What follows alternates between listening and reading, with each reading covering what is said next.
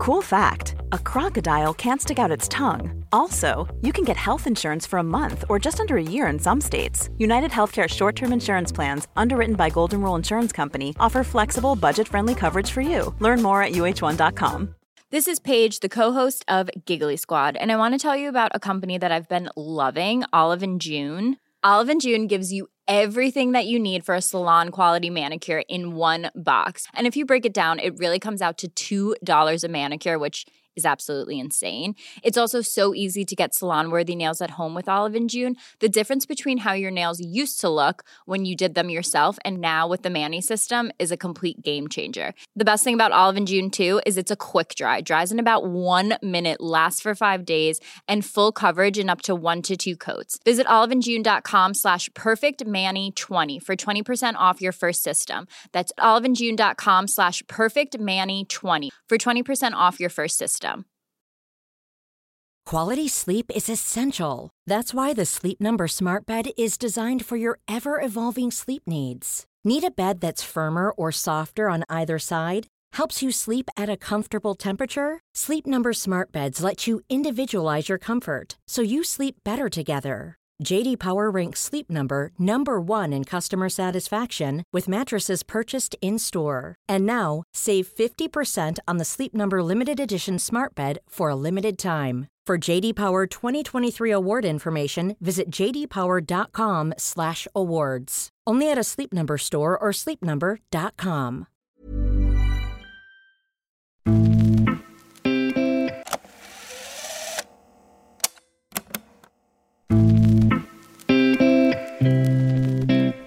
Efter att ett av tidernas mest omdiskuterade fotbolls-VM är avslutat kan det vara värt att lyssna på Hajo Seppelt. Den tyska journalisten är en av världens främsta granskare av idrott och har skakat om en rad länder, förbund och idrottare med olika avslöjanden. Jag träffade honom för en poddintervju i november 2019 och han talade då om att dopning inom fotboll givetvis ger fördelar, om de ryska hoten efter att han avslöjade dopning bland ryska fotbollsspelare, och om att han tvivlar på att de stora idrottsorganisationerna verkligen har ett intresse av att stoppa dopning.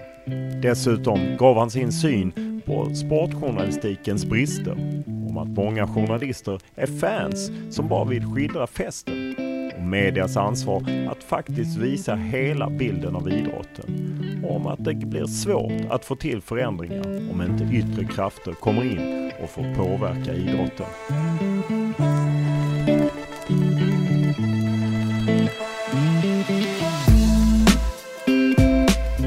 Allsvenska Sirius skakas av en dopingskandal. Målvakten Joshua Wicks testades positivt för dopning efter premiären mot Hammarby. Han hade spår av kokain i urinet.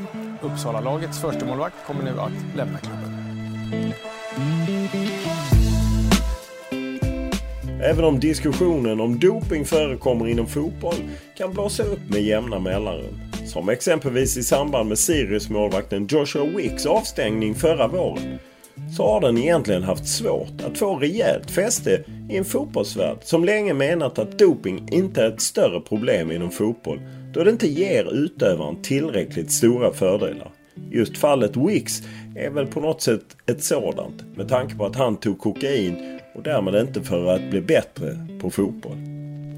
Möjligen har också dopingaffärerna därför varit få inom fotbollen.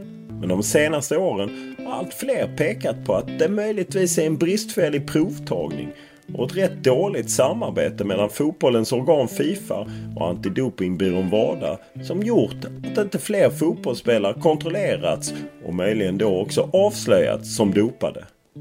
Dagens poddgäst, den tyska journalisten Hajo Seppelt, har gjort en rad stora dopingavslöjanden de senaste åren. Och han ger inte så mycket för myten att fotbollsspelare inte skulle gynnas av doping. It's very easy because you need power and endurance. If you have, for example, in minute 90 of a soccer or football game, you need to run from the midfield to the penalty area. You need to run very fast. People who claim that doping has no effect in football, they have no idea. Hajo Seppelt har bevakat doping i över 10 år och jobbat för tyska ARD och släppt böcker, dokumentärer och nyhetsinslag. och verkligen skakat om i idrottsvärlden och bidragit till både avstängningar och mycket uppmärksamhet. Han ifrågasätter om internationella olympiska kommittén, FIFA och andra stora organisationer, förbund och klubbar verkligen är så speciellt intresserade av att ta reda på hur det egentligen ligger till med doping inom idrotten.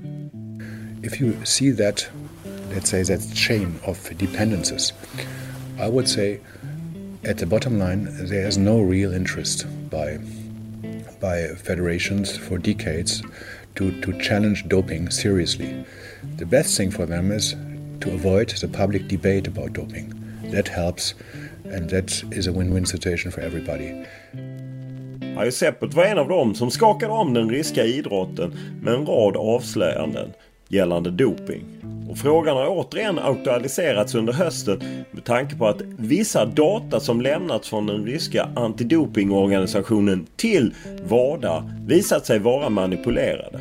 Och WADA har nu flaggat för att man kan komma med en rekommendation att Ryssland inte ska få vara med i OS i Tokyo nästa sommar och kanske att man inte heller får anordna mästerskap, vilket skulle kunna få konsekvenser för UEFA och sommarens EM-slutspel där flera matcher ska spelas i Sankt Petersburg.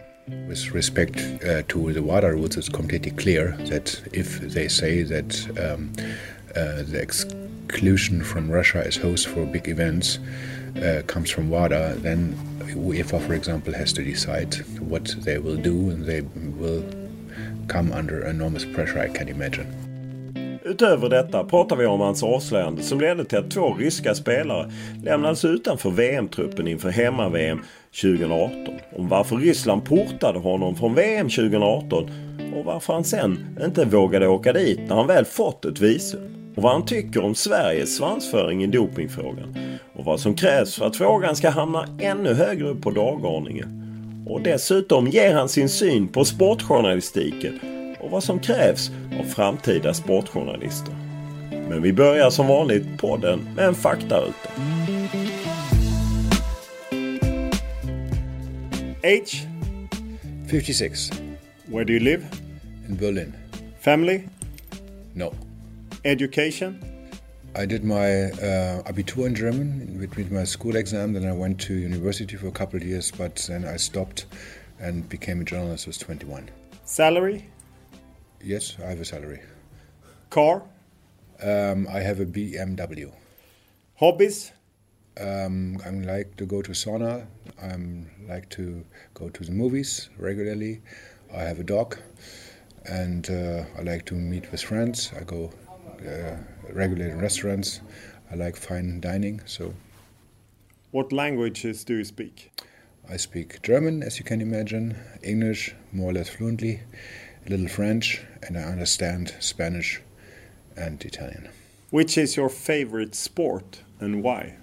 To be honest, I'm not a sport fan, so I'm not watching sports on television regularly, but I do it just for professional reasons. But if I'm watching because, for example, when I'm at the Olympics and I need to, the best is athletics.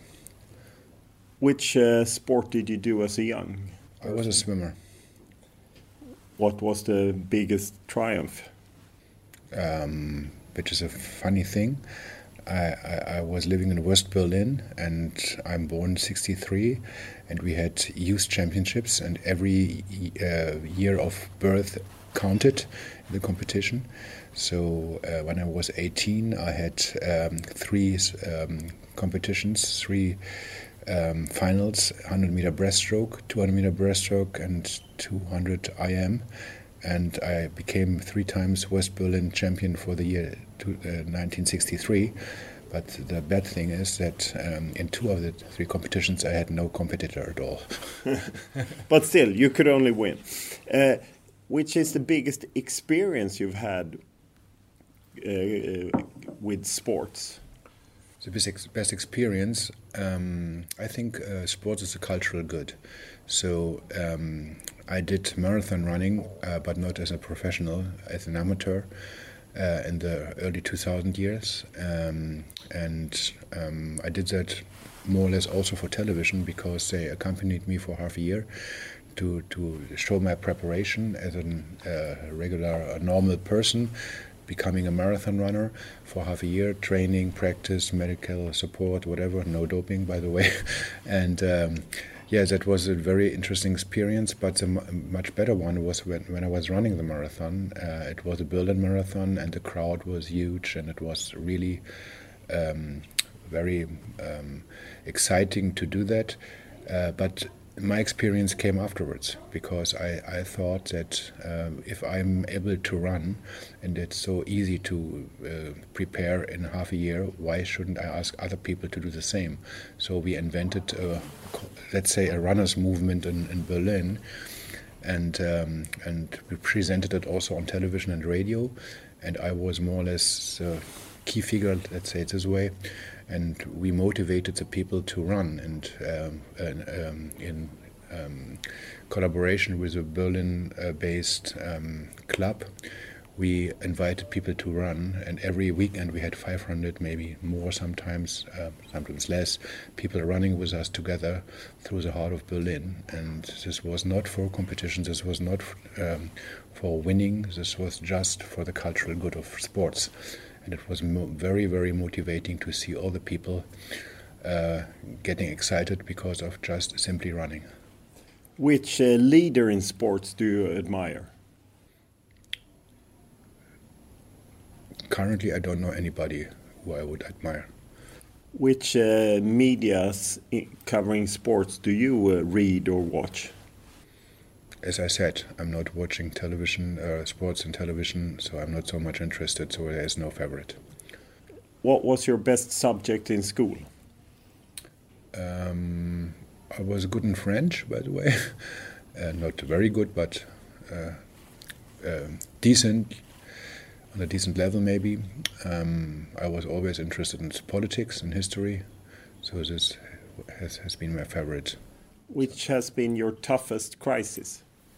In my life, yes. I was not always in a very healthy condition, not always, but I don't want to talk about it publicly. But now, at least I hope I'm healthy and everything is fine. When was the latest time you were really happy? With my dog just a couple of days ago. When did you cry last time? In the movies. I'm a very emotional person, so sometimes it happens that I begin to cry when I'm in a cinema and I see very emotional moments. Which talent would you like to have? I would like to cook, and I would like to play the piano.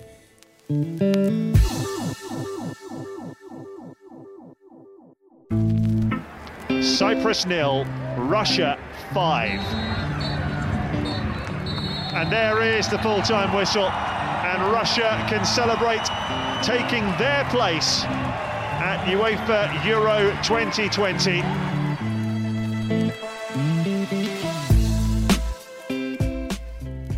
Ryssland blev tidigt klart för sommarens EM-slutspel, och man har ju dessutom matcher hemma i Sankt Petersburg. Men fjolårets VM-värdar ska kanske inte jubla riktigt än.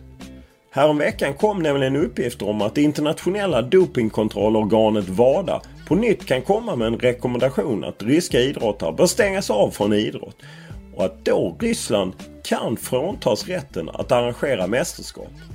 En rekommendation som förvisso inte är tvingande, men som ändå kommer sätta press på UEFA inför sommarens EM-slutspel.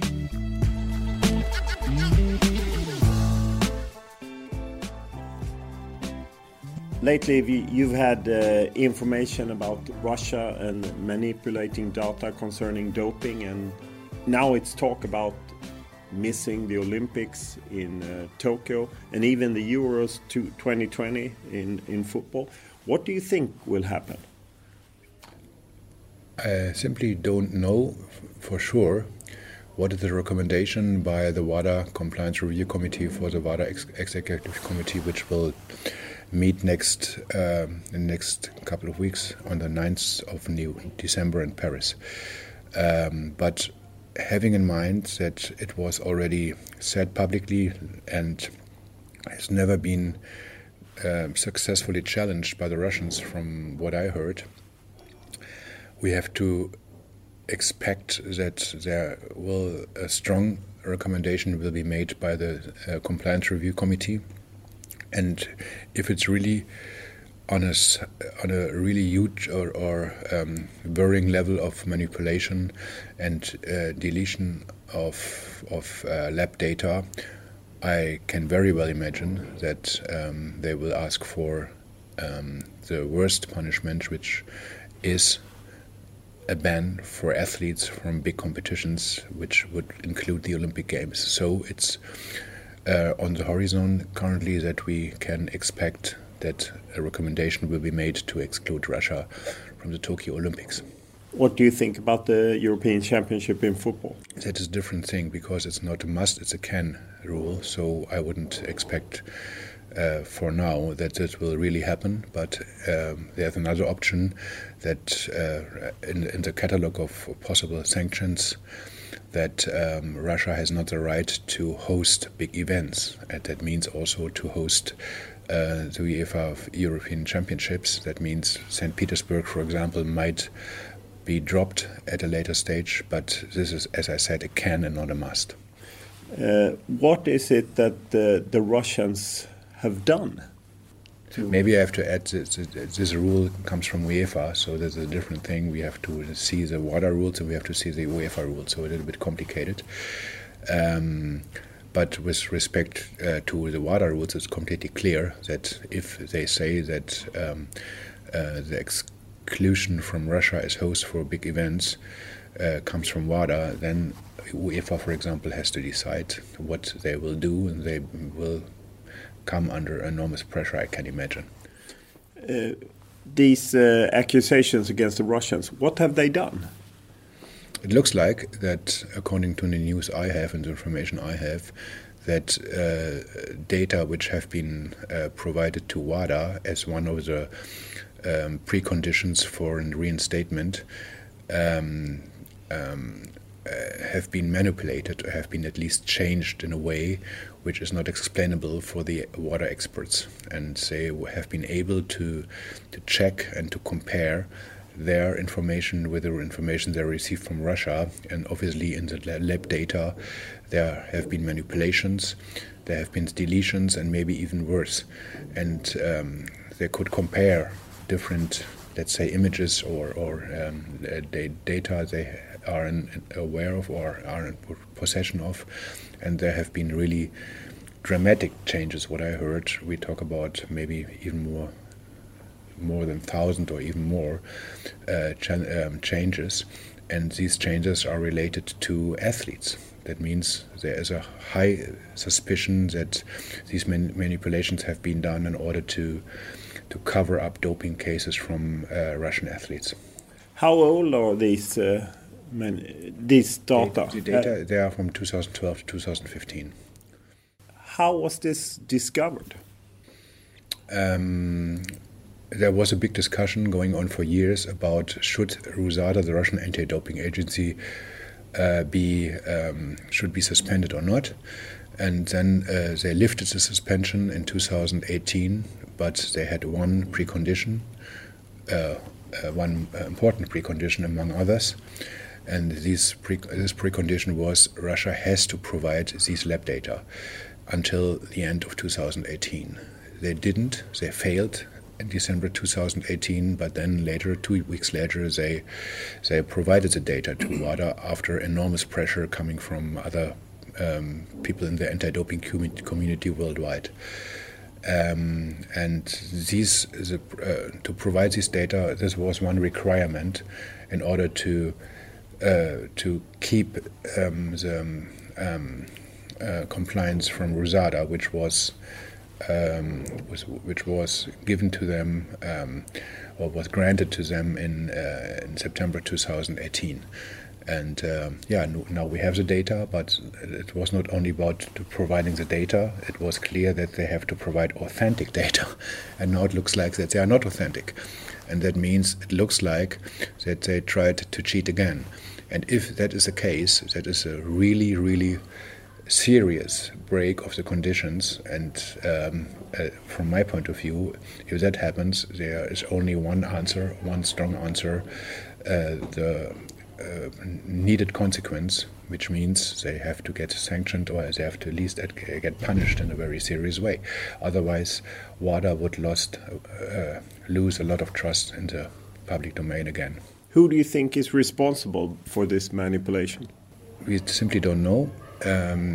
I cannot imagine that USADA itself is responsible, because from a technical and legal perspective, it's simply not possible that they have been in charge of this data, because they have not the authority, they have not the competence, they have not, by legal terms, they have not the access to these data. How can they manipulate them?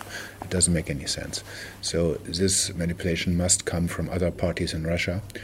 And having in mind and remembering what happened in 2014 at the Sochi Olympics, where the FSB, that means Secret Service, the Russian Secret Service, within the country was manipulating the process of doping controls in Sochi 2014, there might be an explanation also for nowadays that they have been involved. Why does IOC hesitate of suspending Russia?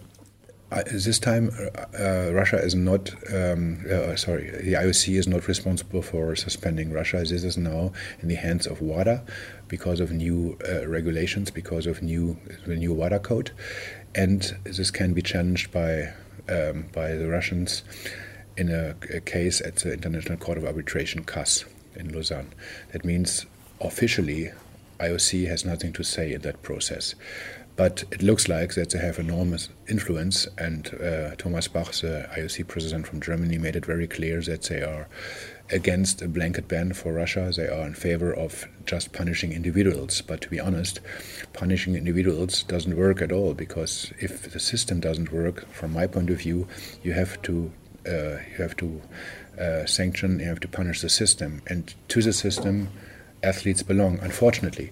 So that means at the very end, from my point of view, from my understanding, Russian athletes who might have been not involved in the doping system, they must complain to their own officials, in Russia, who made this mess, and not to the IOC, not to WADA, not to other international federations. The responsibility is in Russia and not in other countries. Why do you think Thomas Bach wants to go after individuals instead of Russia?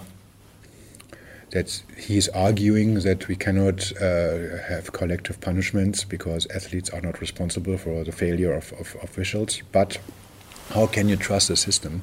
How can you trust an anti-doping system if the whole system is failing? And that means also there's a general suspicion allowed toward athletes, because you never know what has been done with the athletes.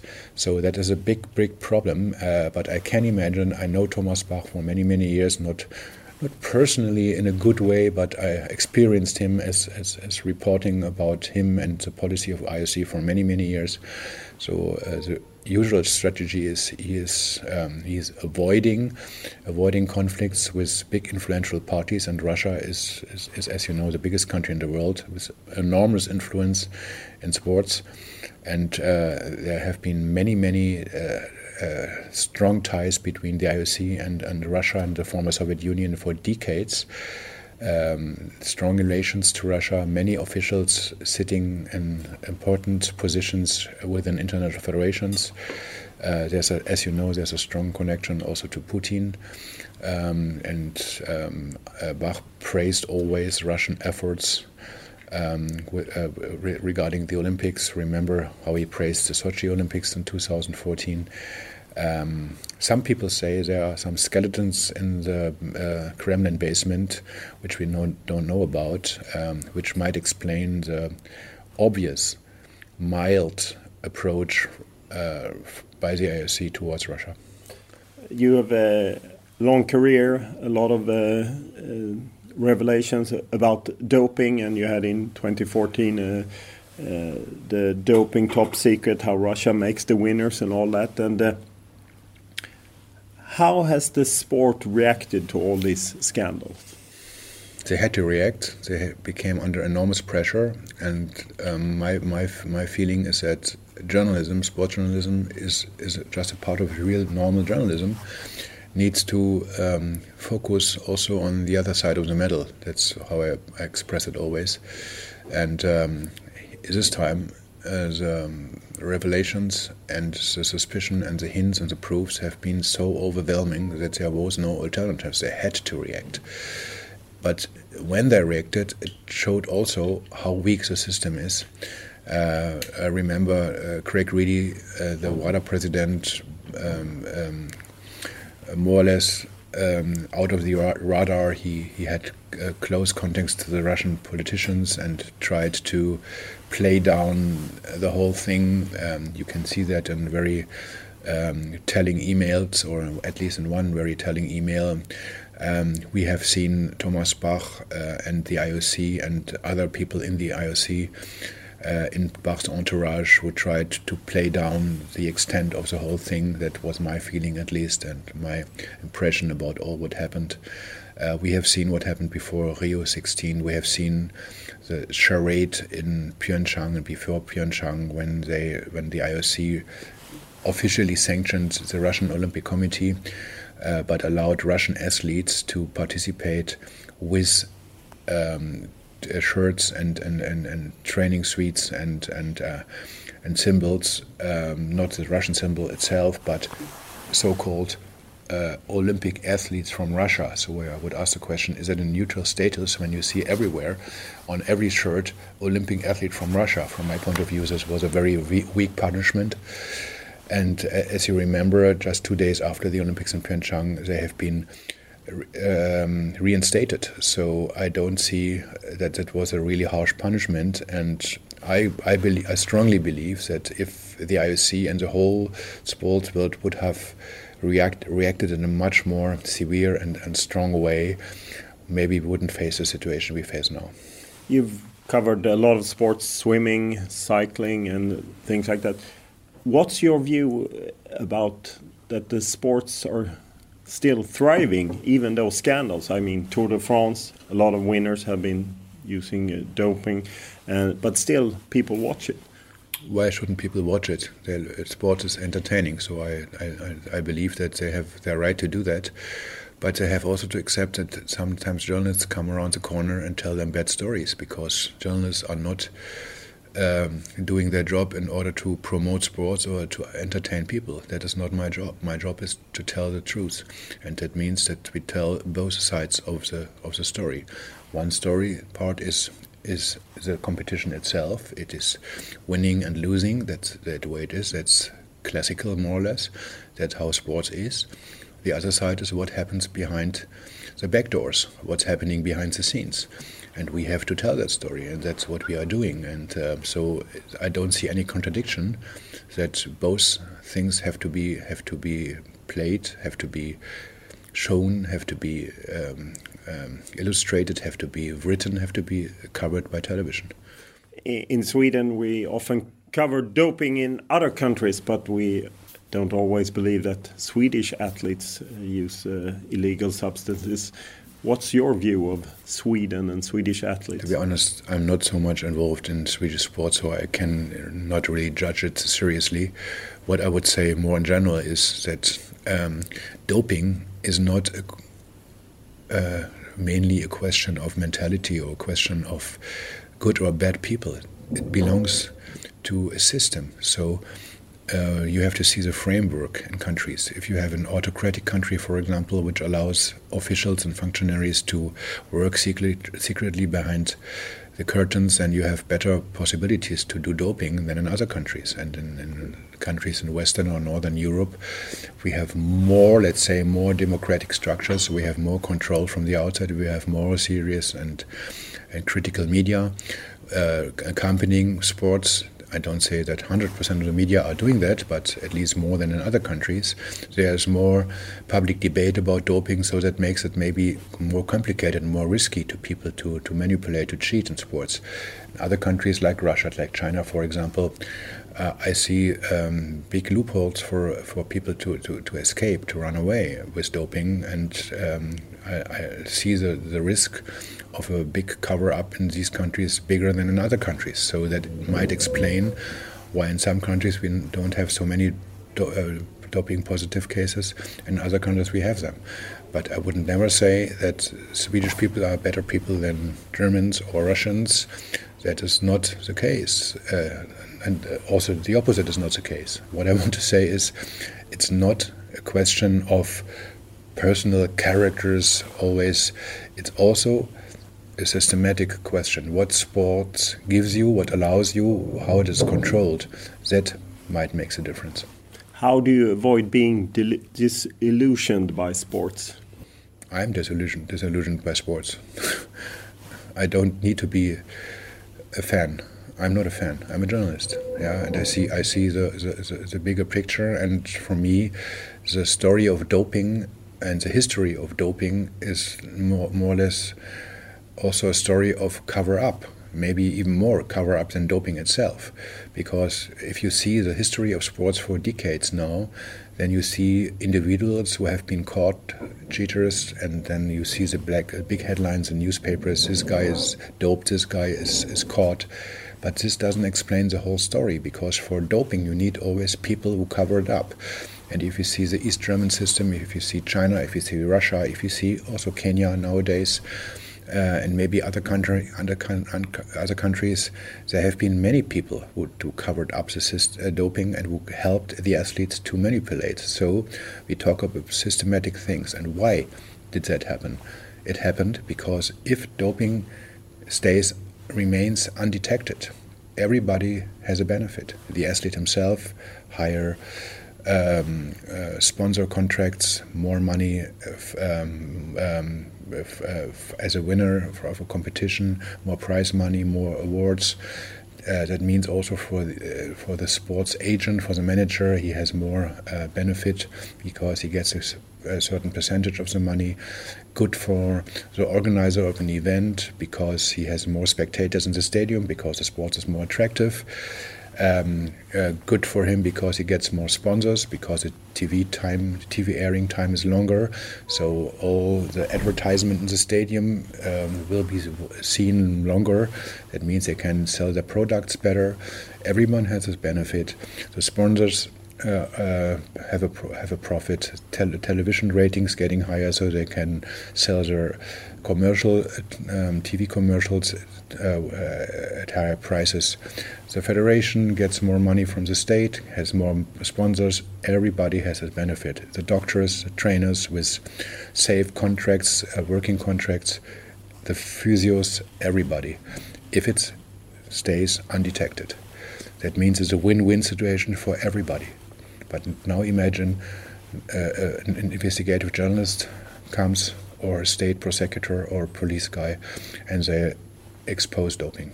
Then the win-win situation becomes a lose-lose situation for everybody, because everybody loses.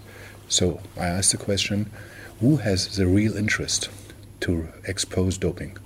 If you see that, let's say that chain of dependencies, I would say at the bottom line, there is no real interest by federations for decades to challenge doping seriously. The best thing for them is to avoid the public debate about doping. That helps, and that is a win-win situation for everybody. And so I have also always my doubts to believe that people in federations have a really serious interest to challenge and to fight doping, because it's not good for the business.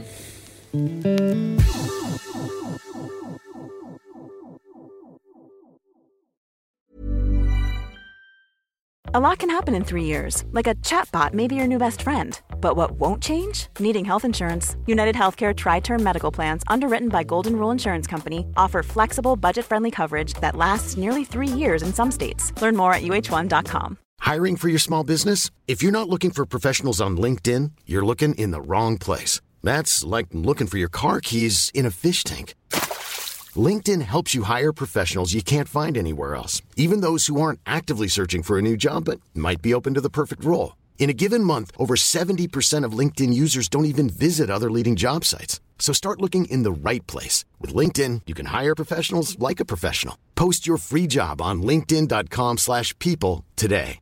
This is Paige, the co-host of Giggly Squad, and I want to tell you about a company that I've been loving, Olive & June. Olive & June gives you everything that you need for a salon-quality manicure in one box. And if you break it down, it really comes out to $2 a manicure, which is absolutely insane. It's also so easy to get salon-worthy nails at home with Olive & June. The difference between how your nails used to look when you did them yourself and now with the Mani system is a complete game changer. The best thing about Olive & June, too, is it's a quick dry. Dries in about 1 minute, lasts for 5 days, and full coverage in up to 1 to 2 coats. Visit oliveandjune.com/perfectmani20 for 20% off your first system. That's oliveandjune.com/perfectmani20 for 20% off your first system.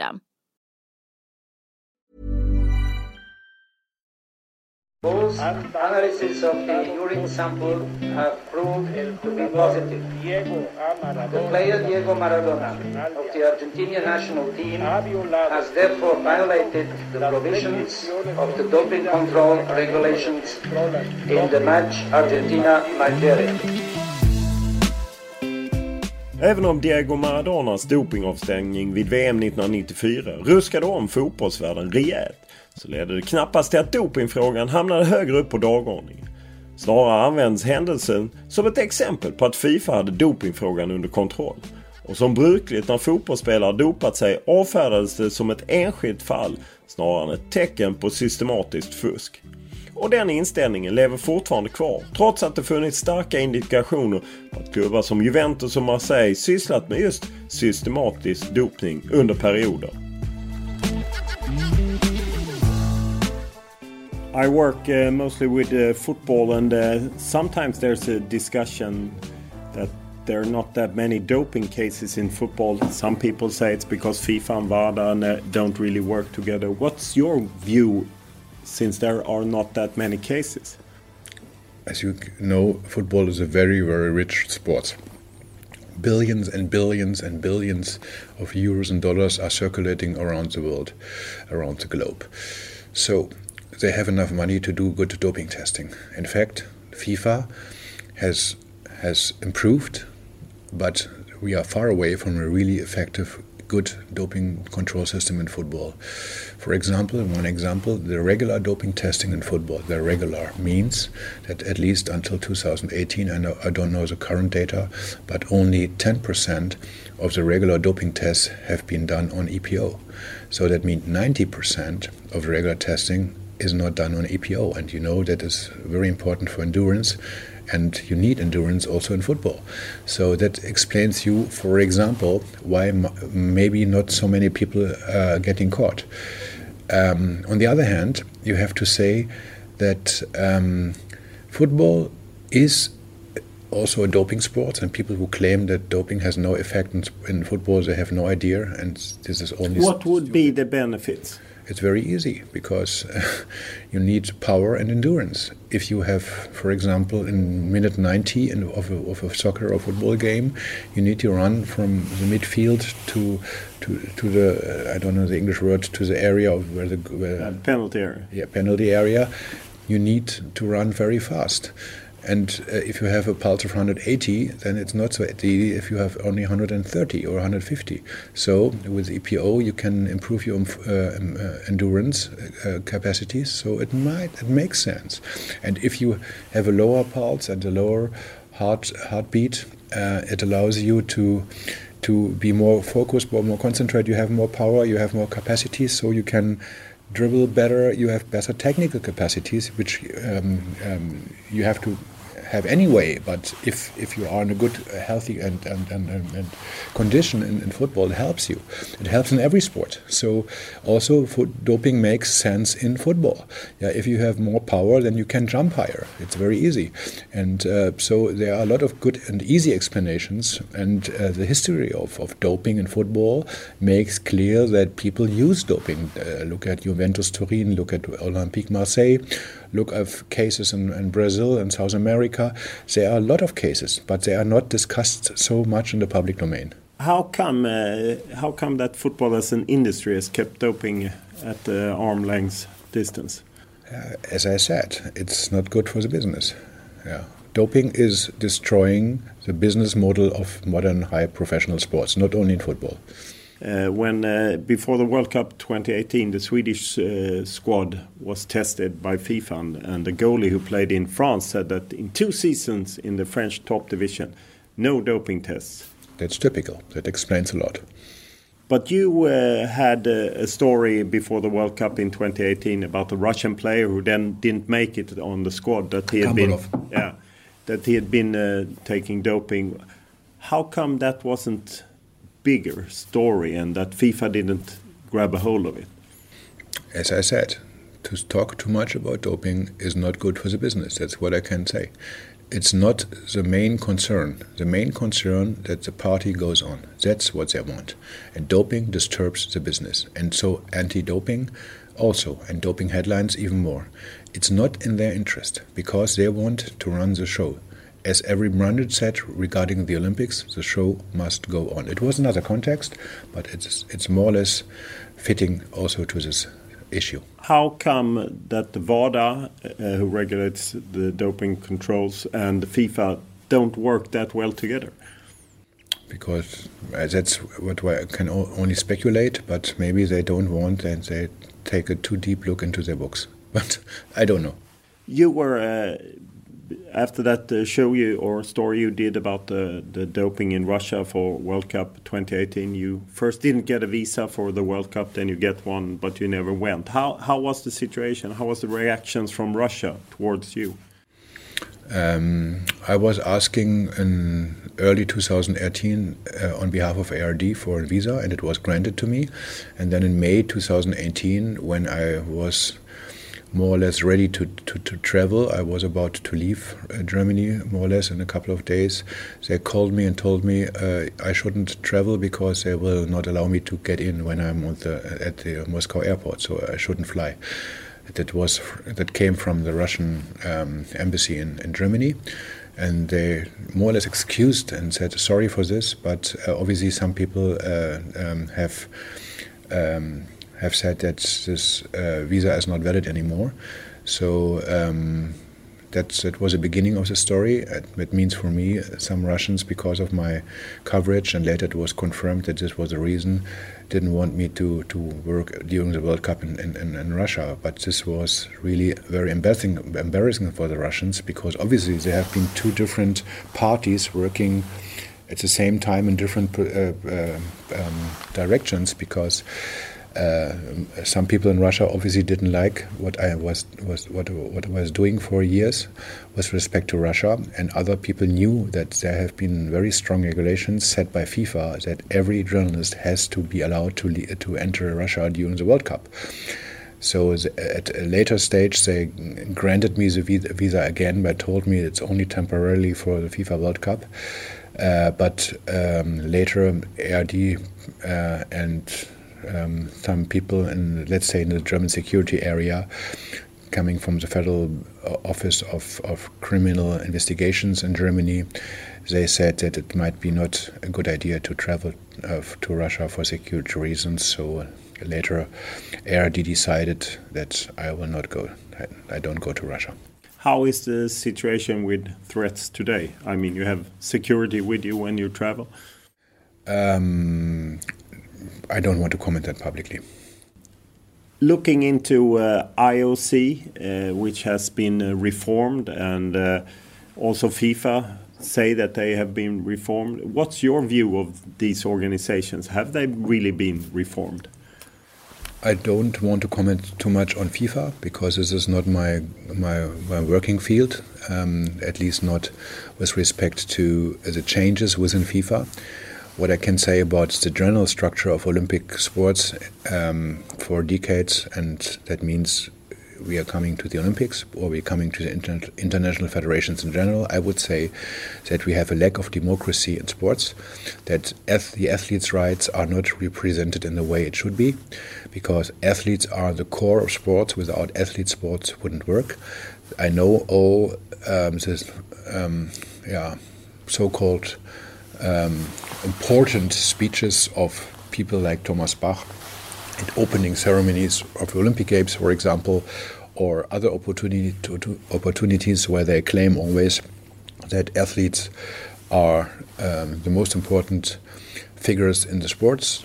I don't see that this is reflected in their representation within sports. I see it from a different perspective. I think athletes who are training every day 8 or 10 hours, who spend, let's say, a quarter of their life only for sports and really spending very much time and efforts into sports in order to represent their country. They do that because they want to do it, but on the other hand, there is a lot of pressure on them, and for years they don't have any other things to do. They have to fully focus on sports. There's no real education possible at the same time in many countries. For many people, for many athletes, they don't get a real financial benefit for that. And I see that this is like a relation between, let's say, people in a company or in an enterprise, in a factory, let's say this, where they need a union. They need someone who's representing them independently, and not within the sports system.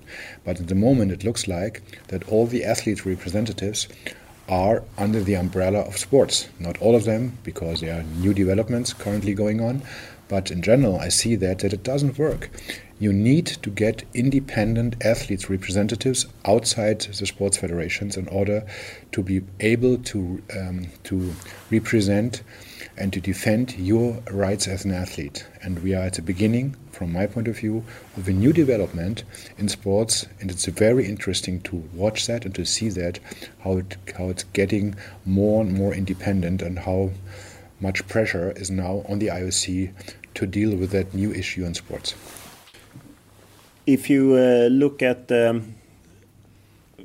sports being used by countries like Qatar, Saudi Arabia, China, kind of like sports washing, how could federations or IOC or FIFA or UEFA, how could they keep those regimes at a distance? As you have seen in the last couple of years, there have been developments which I don't believe that they are good. You can say on one hand that the IOC and FIFA has an interest to go to countries where they have never been before.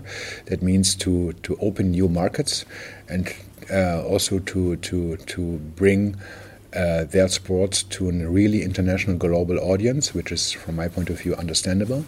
What I don't understand and what I don't respect is that they talk about human rights, they talk about individual rights, they talk about, let's say, the freedom of individuals. And FIFA has now adopted its rules, also with respect to human rights.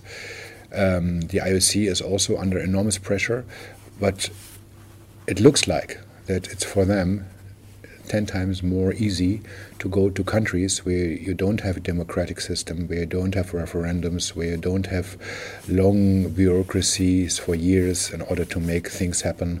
It's easier for them if you have things more under control. So to go to China, for example, or to go to Qatar, or to other similar countries with a lack of democracy, at least from our European perspective, that makes things for them easier. So you see, or I see, a clear contradiction between what they claiming and what they are doing. And one example is the recent athletics championships in Doha, where you have seen people more or less collapsing during the marathon, even at midnight. It was obviously very hard for athletes to compete under these conditions. And if you, for example, see that the FIFA World Cup was awarded to Qatar several years ago, by knowing that it's completely impossible to do football tournament within the summer period in Qatar, and they obviously said we don't care and we do it, and then afterwards they discussed it, and finally they postponed it to the winter season. For me it's just shocking that people who really have enormous responsibility are not able to make reliable decisions. Who would you say is responsible to change this direction? Is it sponsors? Is it TV companies that you and I rep? TV companies have the right, have the possibility, let's say, not the right, the possibility to do that because we pay with our TV rights that they can do their business without TV rights and the enormous prices we have to pay for that. The IOC and the football wouldn't be able to do that what they are doing. It's not only advertisement, it's TV rights. That's a big market. So there would be, let's say, a leverage in order to make changes within the sports system. But as I said, they are always dependent on this, and also TV networks are very much interested in high ratings. They want to have sports entertainment, so to a certain degree, as they are sitting in the same boat as the IOC and FIFA, and that makes it complicated. We have a clear conflict of interest. I say we are journalists. Even if we as TV people pay TV rights, we have nothing to do with these guys. We are not partners. We are not partners. We are maybe moving to a certain degree in the same direction when it comes to presenting a sports event. But we have different interests, that we need to have different interests. And I'm really strongly refuse any attempt by sports federations, and that happens more or less regularly, to say that we are sitting in the same boat. We are not sitting in the same boat. It's kind of interesting. You were a commentator of swimming, and you were kind of critical of how your TV channel didn't take doping seriously enough, and you kind of left. How was that, going against your own company in a way? I was a swimming commentator, that's correct. I was part of the entertainment industry for a couple of years. I had a different approach in my mind, but I didn't expose it, let's say it this way. Maybe I was too young, maybe because I thought at that point I have to play the game with the others. But I became more critical, and when I started to criticize the way we are covering sports, I had a lot of resistance in my own company, and I realized more and more that this is not the way I want to do that anymore. So in 2005, 2006, some other journalists founded a network of critical sport journalists in Germany, and I was a member of this group. And one of my emails, which I wrote internally in that circle, more or less confidentially, was published from somebody, not deliberately, but it was really, believe it or believe it not, it was a copy and paste mistake, but with big consequences for me. And at the very end, good consequences, I have to say, but at the beginning, bad consequences, because at that point, we had a completely different coverage in German television with respect to background reporting. There was more or less nothing, and more or less we promoted cycling in the Tour de France, for example. We have been not critical enough, from my point of view, with respect to FIFA and the FIFA 2006 World Cup in Germany. There was no real critical reporting on that. And I criticized that in one of these emails. And ARD at that point, as I said, was very different compared to nowadays. So they sued one really very open critic in Germany, a guy from Heidelberg, a professor who was always fighting for anti-doping in Germany, and they sued him and said, you cannot say that about ARD, that you say we are not really, we recover or we shut our eyes towards doping, so or close our eyes. So he said that, and they sued him. And then there was a court hearing, and I think it was in Munich. And then he opened his briefcase and took out my email and said, "Look, you have in your own company, you have someone who was confirming what I say." And that was for them not very nice. And later they decided that I'm not a swimming commentator, cannot be anymore. They said there have been other arguments because they had a very good live commentator. They wanted to replace me because he was now in ARD. But the other reason was, and I guess it was also a very important reason, they said, now you can concentrate on doping and not anymore on that what maybe you don't like so much. You cannot do, now you can do what you like. And then that my feeling was clear that they don't want me to work anymore. But then, by coincidence, the Fuentes case came up with Jan Spanish doctor? Yes, a Spanish doctor. So then in this moment, they had to keep what they promised. That means now they had a doping story, and they needed somebody who was doing that. So finally, they asked me to do the investigative part on Fuentes, and we did in 2006, and with more or less success. And then they realized, okay, this part of sports journalism is not that bad. It is good. It is also necessary. And the dialectic development was then that in 2006, the sports boss of ARD was fired for other reasons, and then they had the good idea to establish an anti-doping editorial team in ARD starting 2007 and asked me to join it. So that was the beginning of the work I'm doing now. What would you like to see more from sports journalists? I think we need more intellectual approach in sports journalism. It's not enough to entertain. It's not enough to cover sports. We are not sitting in the same boat. We are not moving in the same. We are maybe at some degree, as I said, we are moving in the same direction, but that doesn't mean that we have the same interests. We need to separate clearly TV rights discussions from journalism. Clearly, this is a completely different thing. There shouldn't be no connection. We need tougher people. We need people who have more courageous journalists, and who not celebrate sports, because we are not here for celebrating something, not in journalism and politics, not in economics, not in sports, not in culture, never, nowhere.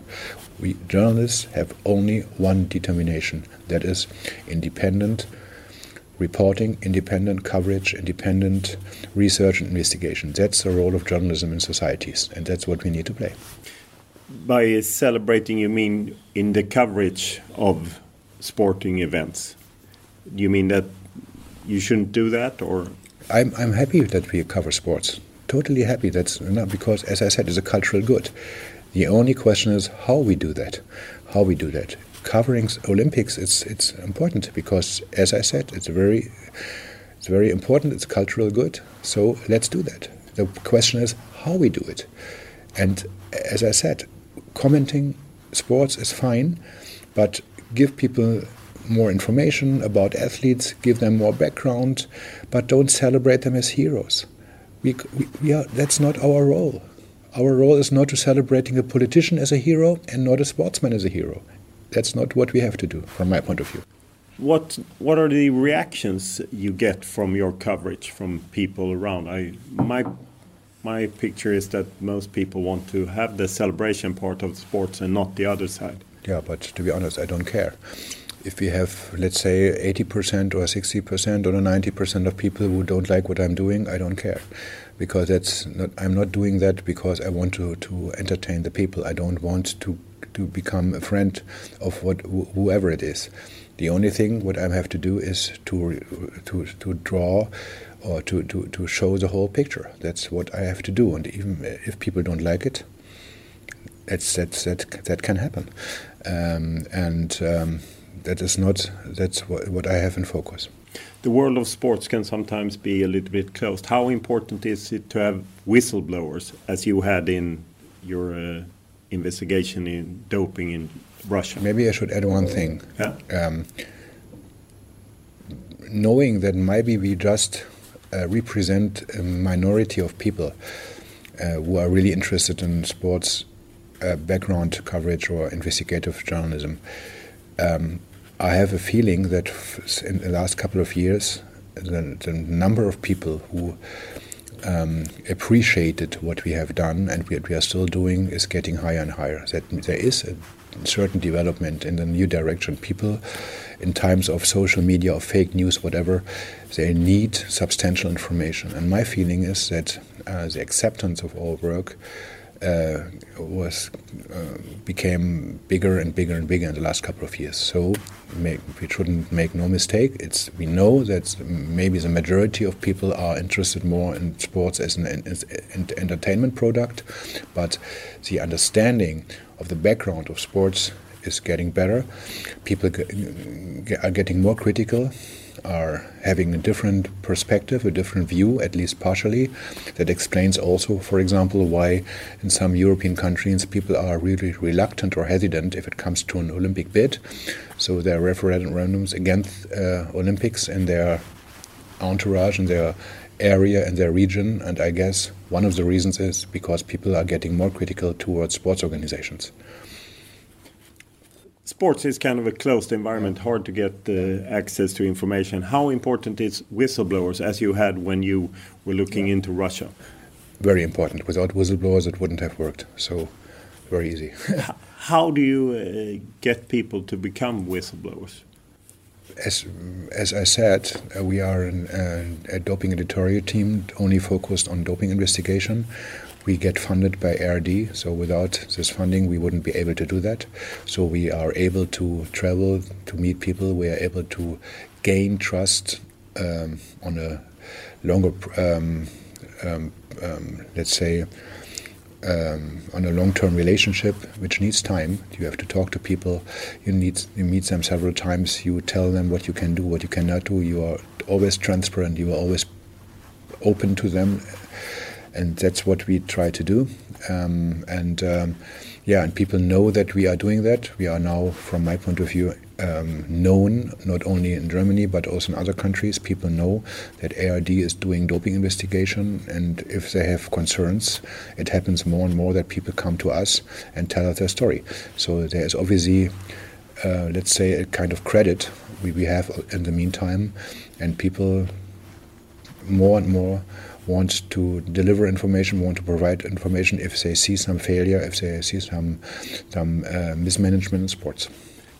The future of sports, how hopeful are you? If sports doesn't get control from the outside, I don't see that there is really a substantial change. What I see that Sports Federation came under enormous pressure in the last couple of years, and they adopted some rules, they did some things for the good, which I have to appreciate. It's getting better because obviously the public pressure was too high, which shows me that the impact of investigative and critical journalism is obviously not that small. So there is a change, but if it comes to the real substantial question, who has a power in sports? Who maybe shares power with others, then we have the crucial point. And I see it in the moment that we are in a situation where more and more people ask the question if the current sports structures, which are now in place for decades and even more, if they are still the right tool, the right structure in which we should deal with sports matters. I'm not that sure. My feeling is that there needs to be more change, but it's very interesting to learn. I'm very curious to see how the development will be in the next couple of years. Thank you very much for taking your time. Thank you.